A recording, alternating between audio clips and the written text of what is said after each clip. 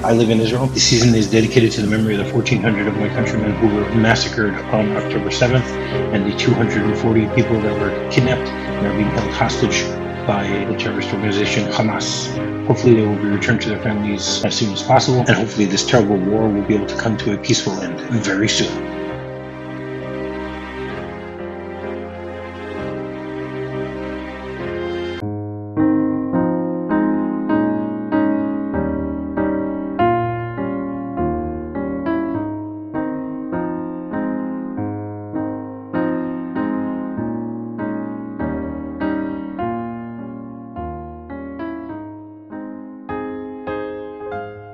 Hello, everyone, and welcome to minute 13 of season 6 of MovieRob Minute, the daily podcast where we take a cabaret journey through the 1946 classic It's a Wonderful Life, 1 minute at a time. I'm Rob, and joining me once again today is David Brooke of Blueprint Review. Welcome back to the show, David.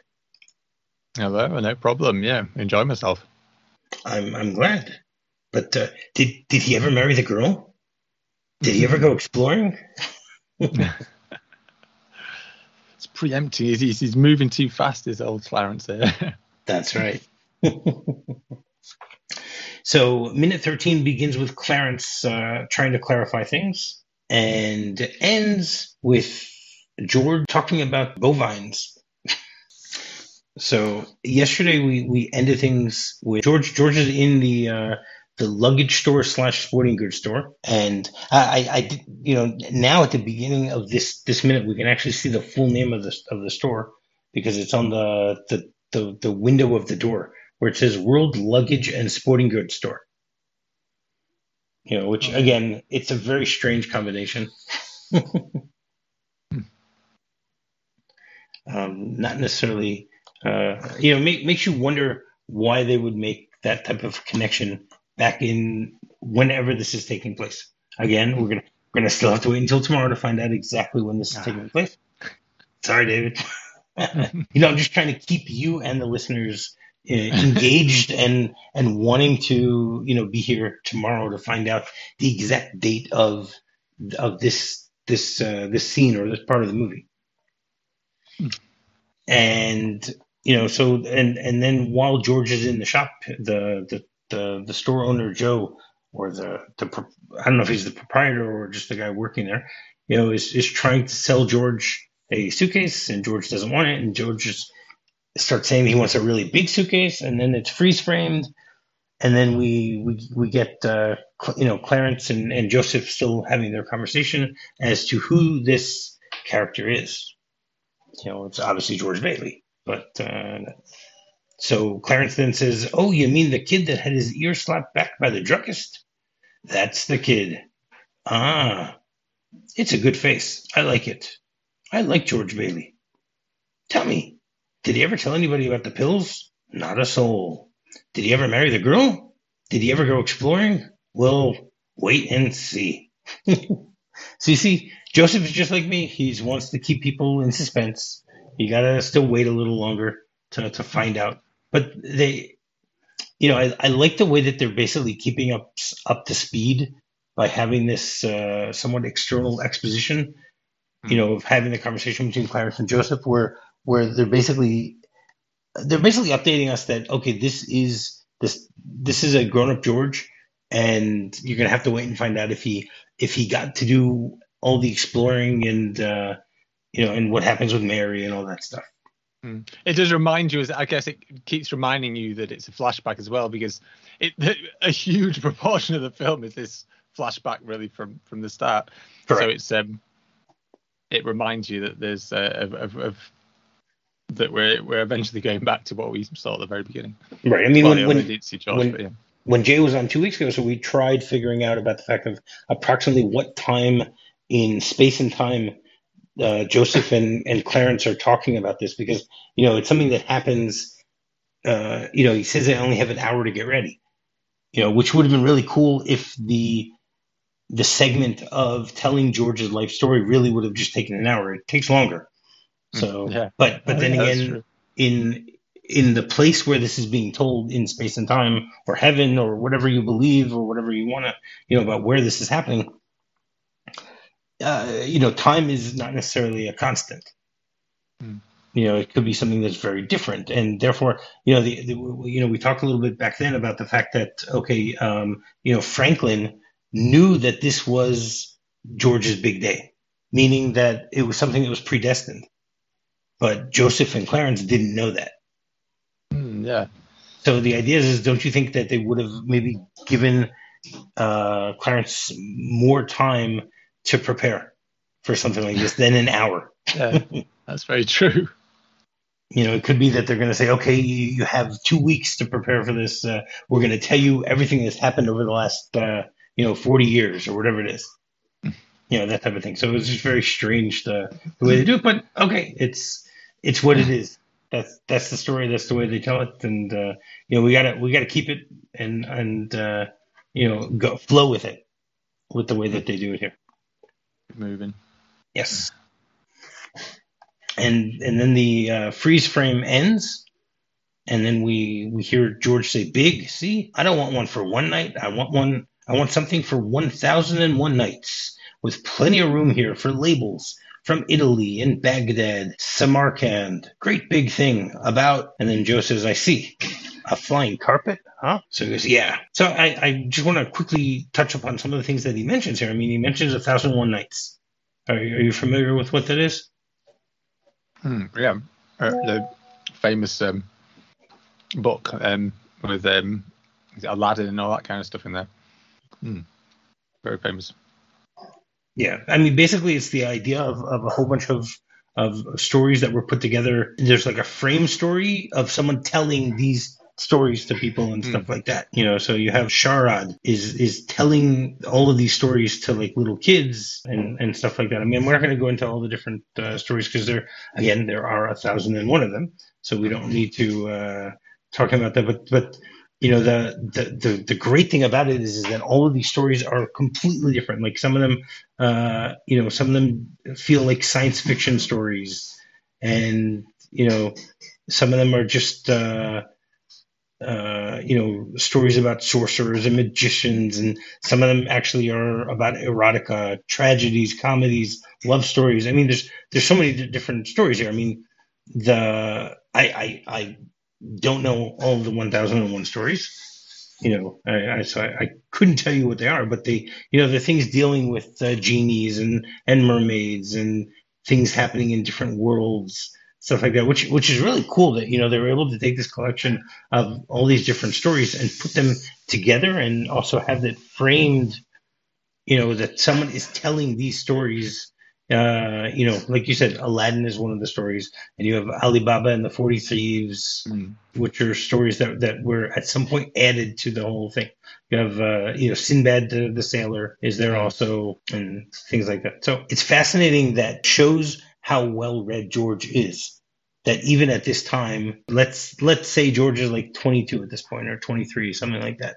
Again, we're not. I'm not going to tell you exactly how old he is, but he's in his early 20s at this point. It means that he's gone to the library and he's familiar. I mean, we know that he was talking about National Geographic Society and how much he loves reading about all these different places that he can travel to. So it makes sense that he would probably go to the library and take out the book 1,001 Nights and read up on all these stories to give him different ideas of where he wants to go and what he wants to do with his life, different places to travel, stuff like that. He mentions Italy, he mentions Baghdad, which obviously both of those places are very different at this time, in the 1920s, 1930s than things are today, 100 years later. And he also mentions Samarkand. Have you ever heard of that before?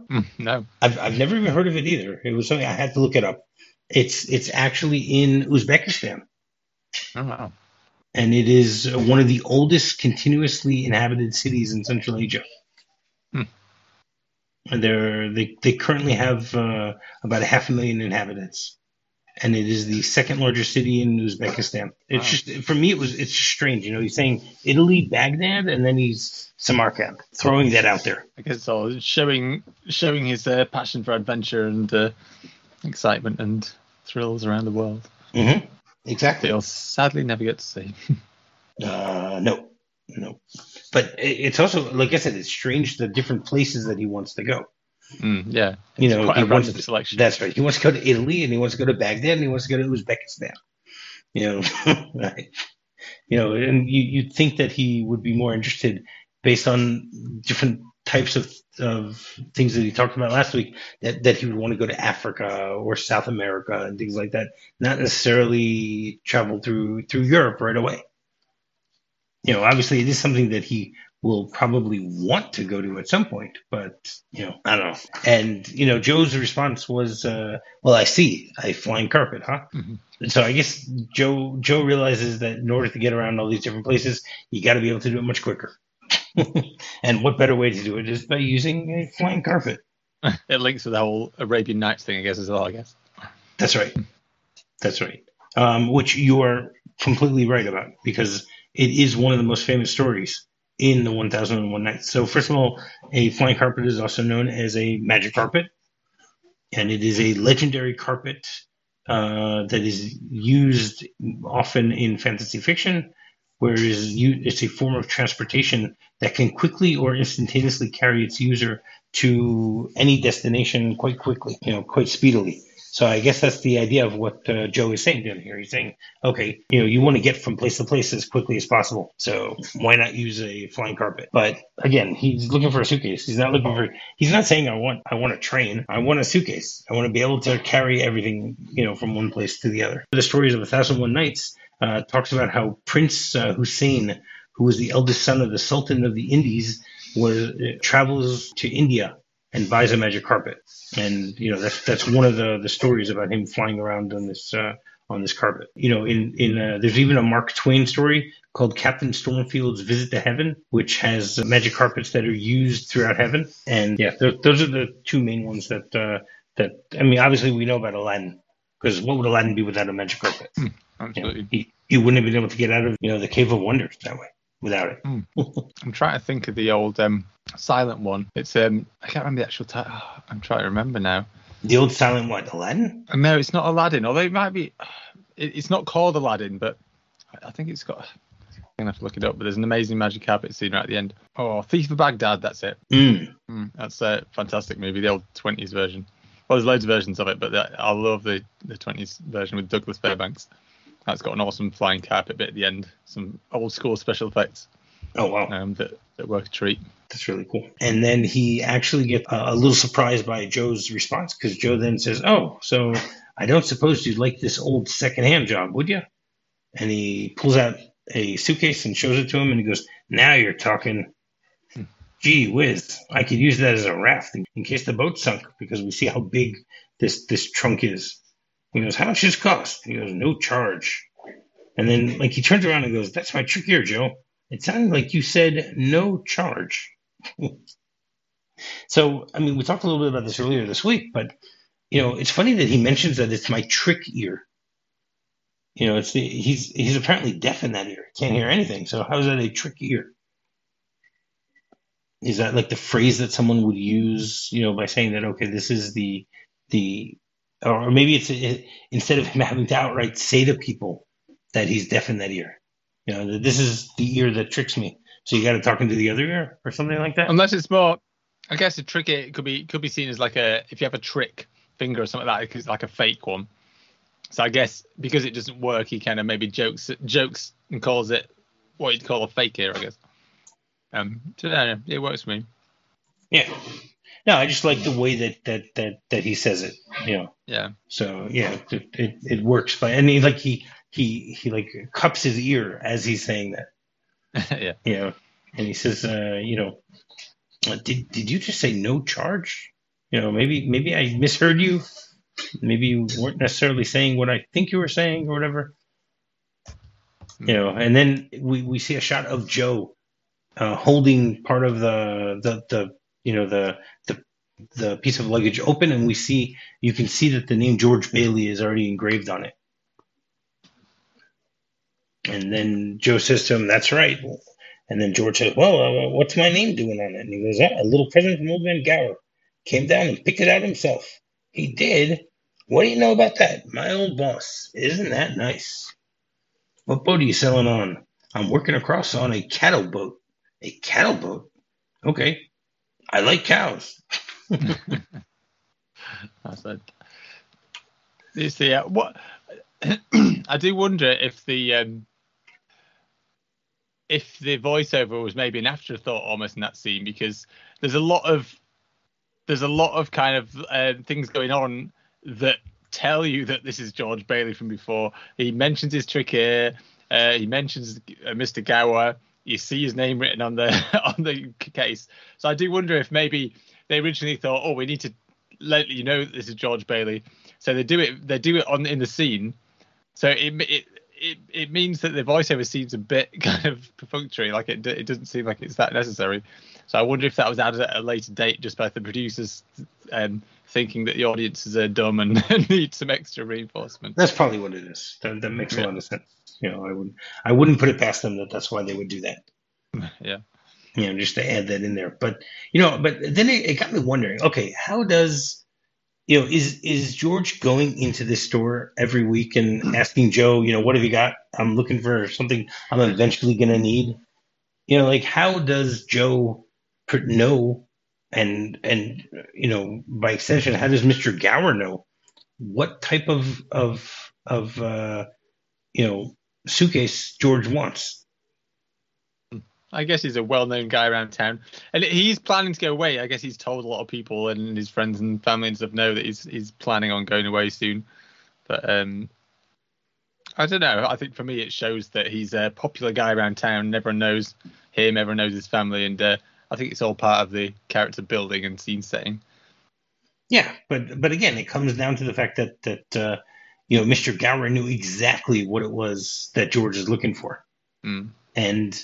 Do you think they had a special order this, even though it's secondhand, or do you think it's something that he had in the store? That's the thing. It would be strange for me that the fact that George would just show up at the store and say, "All right, I'm looking for a suitcase. What have you got?" Instead of it being something that maybe, like I said, it's a weekly or monthly trip that he takes to the store and talks to Joe and says, "Joe, I've been looking for. I'm going to be leaving in a few months. I needed a suitcase, so let me know what you're able to find." And the fact that this is also that he's not only selling new luggage, he's selling also secondhand stuff. So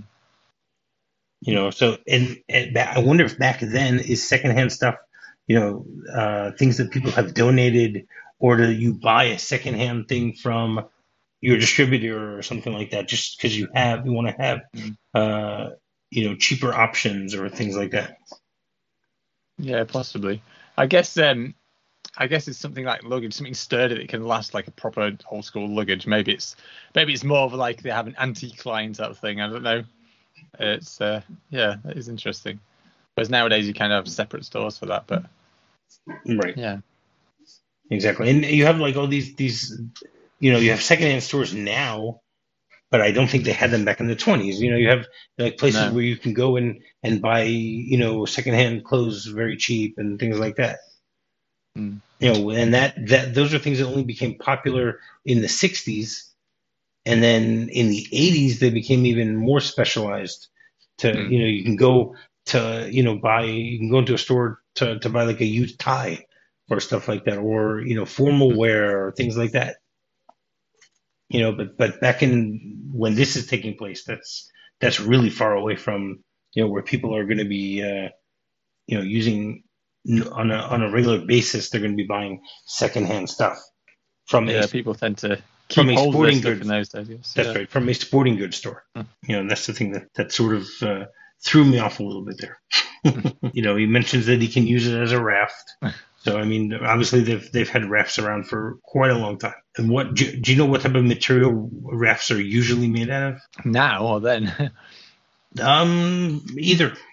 I'd have thought now rafts you have the have those kind of inflatable ones, but I'd have thought back then it'd be more just a small boat made out of wood. I don't know. Right. So there were things that could be made out of wood, could be made out of barrels, steel barrels, sometimes pontoons. Which which have inflated air chambers and things like that. It's a very ancient mode of transportation, and they've been used for centuries, thousands of years. It's not something that you can specifically say, oh, this was something that was invented in the 12th century or whatever it is. The types of rafts, those are the ones that are different. But the idea of using a raft and the way that it works, that's been around for a very long time. Yeah. And obviously with how big the logging industry is and stuff like that. So obviously, wood rafts are something that are quite common and things like that. And then he mentions the thing about the being on a cattle boat. Do you know what that is? I guess just how it sounds, really, just a large kind of transport vessel for cows, I guess, cattle. That's right. It's as simple as it sounds.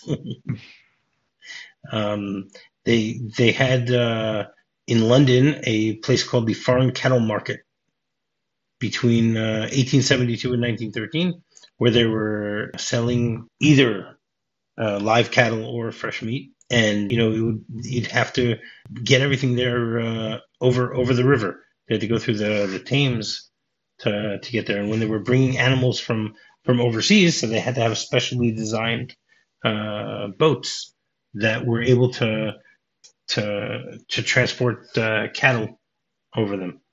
Some of them you can have 8,500 head of cattle or 20,000 sheep on one ship and stuff like that. Wow, you still get quite a lot of the cattle markets in the UK, although I think especially where I grew up in Huddersfield, but it wasn't necessarily a cattle market anymore. It just used to be the old cattle market, and it kept the name. Right. Yeah, still get a lot of the areas around. That's right. So yeah, that's where the phrase actually comes from. Now, I found this very interesting that they claim that Jack the Ripper was actually a cattle boatman. It's one of the theories. So they have a theory that he was a Portuguese cattle attendant on a boat that docked in England, and he continued coming back. He continued his work and he kept coming back to England, and that's when he would be murdering these women whenever he would be showing up again in England. Now, again, this is not something that anyone's able to prove. This is just one of the theories. I mean, people still don't know what it is. There's still many theories. That's right. But it's an interesting idea that they would have something like this. But yeah, so that's everything I have to say about this minute. You have anything else you want to say about this minute? I don't have loads to add for this one, really. I guess it's because it's kind of a continuation of what we were watching before. So, right. But no, I do think that it's quite an odd line from Clarence when he first sees George. He goes, "It's a good face. I like it." It's a bit random, but it's kind of nice. It adds to his kind of quirky, friendly character. Is it because they're talking about? Are they alluding to the fact that Jimmy Stewart is a familiar face to be using? I think so, probably, definitely. I think there is a bit of an in-joke kind of postmodern, especially in Capra movies. I mean, he was in I think 4 Capra movies before this one. Yeah. So it's sort of like, okay, this is the guy we're always going to remember. I mean, he was in You Can't Take It With You. He was in Mr. Smith Goes to Washington. He was in this one. He was also what were the ones that we mentioned the other day? There was something else that he was in from Capra. I don't know if I can't think of any others. I keep wanting to say that he directed Shop Around the Corner, but that wasn't no Capra, was it? No, that's Lubitsch. Well, only You Can't Take It With You and Can't Take It With You, Mr. Smith Goes to Washington in this movie. I think it's just those 3. For some reason, I thought that the list was much longer. No. Or at least it feels that way. Yeah. They're very big, memorable, favorite films, I guess. Yeah, it's true. The 3 of those are basically 3 of Capra's most famous movies. Yeah. Also, so it sort of makes sense that he would use them. But for some reason, I keep thinking that he was in other movies of his also, but I guess not. Because Arsenic and Old Lace was Cary Grant. Yeah. And You can't. Mr. D's Go to Town was Gary Cooper. Right, that was Gary Cooper, and Meet John Doe wasn't that also Gary Cooper? Oh, I'm not sure. I don't know that one. And It Happened One Night was not Cary Grant. Clark Gable. Clark Gable, that's the one. Yeah, Gary Cooper was Meet John Doe also. Yeah. Okay. So yeah, okay. So I sit corrected that it was only 3 of them. You can't take it with you. Mr. Smith Goes to Washington, and then this movie. Yeah, it was interesting. For some reason, I always had the impression that he was in more of No. more of his movies, because he wasn't any of his westerns, was he? I'm not sure. Don't think nothing famous, but I guess he didn't do any. I think none of his westerns are that famous, I guess. I mean, well, none of Capra's ones are. Stewart's ones are. We'll get to those later. That's right. Nope. So yes, it's only those 3 movies. Okay. All right. Do you have anything else you want to say about this before we get into today's segment? No, I'm good. Okay. So today's segment is called "It's a Wonderful Wednesday." Now, ever since this movie came out, 77 years ago? Yes, 77 years ago. The trope of what would happen if a character is no longer involved in a story has been used and reused so many times. I found literally hundreds of references to TV shows, movies. You have even comics, music. There's so many different references of the idea of what happens if the main character is missing and never existed. So therefore, how would that affect the other characters? So every week at this segment, I choose one of them and just will explain and talk about the various options. So the one I wanted to talk about is: have you ever seen the? I guess you could sort of say it's a TV show. It's a short. It's shorts. Okay, so the reference that I started to use for this week is from the TV show Robot Chicken. Have you ever heard of it? I have heard of it. I've not watched enough of it yet, but I have heard of it. Right. Okay. So what they basically do there is they use stop motion animation of usually action figures or things like that in order to sometimes mashups or so. They have like all these specialized Star Wars episodes also, but every episode is just one after the other. Little skits about things that most of us grew up on, and some of them are just hilarious. And one of the ones that they use as the reference for It's a Wonderful Life is on an episode from the first season. It's a 50-second clip within one of the episodes, which is called "It's a Wimpy Filled Life." So the whole idea here is that it's Wimpy from Popeye, and the idea is that it's the connection between Popeye and It's a Wonderful Life, right? And what they basically do here is they have Wimpy, who always wants hamburgers, so he's unsuccessfully trying to get a hamburger, and then he ends up getting kicked out of the hamburger stand, and none of his friends will lend him any money, so he decides that he's going to go commit suicide by jumping off a bridge. So he's standing on the bridge getting ready to commit suicide, and then an angel appears, Clarence from this movie, and decides that he's going to try and convince Wimpy that it's not worth committing suicide, and he'll show him what the world would have been like if Wimpy was never born, right? But the problem here is that in this world, the way that's depicted, the world would actually be much better without Wimpy. So like Popeye and Bluto are friends, and Popeye has hair, and they have like olive oil running in a red swimsuit, like a la Baywatch. So she's, I guess more voluptuous than she was beforehand. And then you have another character, Alice the Goon, who ends up finding a way to cure cancer. At this point, Clarence apologizes to Wimpy for wasting his time and then pushes him off the bridge. And as he's falling, he just says hamburgers and then dies. So whatever, it's a fun little skit. I mean, anyone can go on YouTube, just do a quick search. It's a Wimpy Filled Life, and you'll be able to see it. Some of the voices that they used here. Dave Coulier did a lot of the voices on Robot Chicken. So he did Popeye and Bluto in this one. Seth Green does Poop Deck Pappy, Clarence, Bluto, the Professor. Kelly Hu does the voice of Olive Oil. And then Wimpy is voiced by Scott Adsit. So yeah, it's a funny little thing. So I like the way that they did it, and it goes along with the type of humor that they usually have in Robot Chicken episodes. Because they usually find ways to shock you by doing something completely different than what you would expect. So here's a perfect example. It reminds me a bit of a British show called the Adam and Joe Show. Not familiar. Adam Buxton. Well, it was in the 90s, I think, probably. But it was Adam Buxton and Joe Cornish. And fully enough, I think it's Joe Cornish, isn't it? Joe Cornish has since gone on to direct movies. He directed. My brain! I've forgotten the name of it now. Just give us 2 seconds. Joe Cornish. Attack the Block. That was it.